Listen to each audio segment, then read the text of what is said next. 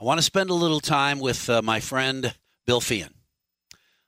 I've known Bill Feehan for a very long time, and he has participated not only in conversation on La Crosse Talk, but Cooley Region Cooks, and he is a Republican. So many of you right off the bat hate him because, he's got that R. But one thing for sure, he is not a fake elector. Bill Feehan, good morning. Thanks for talking with me. Good morning, Mike. It's always great to be with you. And no, I was a Republican elector. Each political party appoints electors. And what I and the other Republican electors in Wisconsin did was we protected the votes of all those Republicans in Wisconsin who voted for Donald Trump. And we said from the start that we did that in case there was a ruling by a court that ruled he won here in Wisconsin. And what we did is exactly what Democrats have done in the past. Right. Well, and then why is there so much being made about trying to steal the election? These fake electors tried to steal the election in 2020. Yeah, well, it's the age of propaganda, and I'm sad to say it comes from the left and the right. Not a lot of people actually know what's real anymore because it's hard to find sources that are reliable. But, as far as the fake elector thing goes, on March 15th of 2022, the Wisconsin Elections Commission voted 6-0 to dismiss Law Forward's complaint. And the Democrat State Attorney General, Josh Kaul, said in his opinion that we acted within our rights. So there's a term, lawfare, where, if you have a lot of money, you can continue to litigate cases, and it's very, very expensive. It's a huge cost to the Republican Party of Wisconsin to defend us. Right. And so is that why you were given an opportunity to sign this paper? We will end the prosecution. You will admit to being an elector, trying to protect the I don't remember how the wording was. I'm sure you do. And then never act as an elector for a Donald Trump-involved election ever again. Well, I'll just remind people that this case was brought in very liberal Dane County for a reason. And so, the amount of money that was spent over the last 3 years defending us, it's a huge amount. And it was going to double if this went to trial. And so, we admitted to no wrongdoing, and we are not paying any penalties. I was being sued along with all the other electors, each of us, for $200,000. So at a certain point, we had to give them something to get this to go away, and that's what we did. And so that's it. It's done. Is that correct? It was dismissed with prejudice, which means it cannot be brought again. All right. So, and now we move forward into other Republican categories of information, not Donald Trump election. Although one more quick question brought up by a listener earlier today. If all these people are saying Donald Trump is horrible, don't vote for Donald. He's horrible, horrible, horrible.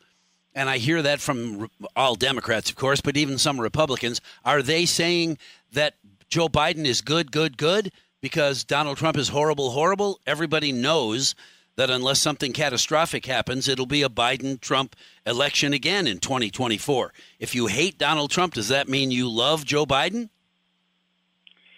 Yeah, I don't know. I personally think we'd be better served with a new candidate because both of these candidates, people have made up their minds. I don't know who's going to win that election, but I do think that a fresh face might be good for our party. But it looks to me like Donald Trump is going to win the Republican nomination again. Yeah, that's what I have read that a lot. So I guess time will tell. All right, let's talk about a little closer to home. County board races lining up, and it sounds like you're going to take out papers. Is that correct? Yeah, my papers were filed. My signatures are collected. I'm heading down to turn those in today. I will be on the ballot on April 2nd. I'm running for the first county board district on the north side of La Crosse, which was occupied by Andrea Richmond what seems like forever. Yeah, she's been involved a long time. Yeah, she's been a great servant to our community, and she unexpectedly called me up and told me she wasn't going to run again about 10 days ago. So anyway, there's some important issues, and I'd like to speak to all of our conservative listeners and say, make sure you determine which conservative county board candidate you're going to vote for in this election, because there's some big issues. At the top of my list is, once again, the Police Oversight Committee thing has come back, and that includes DEI training for our officers and racial history sensitivity training, and the creation of a whole new department in county government. In their recommendation, they don't even provide a budget for it, and we know it's going to cost money. I'm 100% against that. Roads, here's some facts. La Crosse County is the sixth lowest of 72 counties. We spent $68 per capita. The median in Wisconsin is 141. 40% of our county roads are rated a 5 or less on a scale of 1 to 10. So at the annual budget hearing, Steve Doyle and Democrats voted to reduce the money that had been appropriated by $1 million. So if you live in La Crosse County and you care about roads, take the time to find out which candidates are in favor of increasing road funding.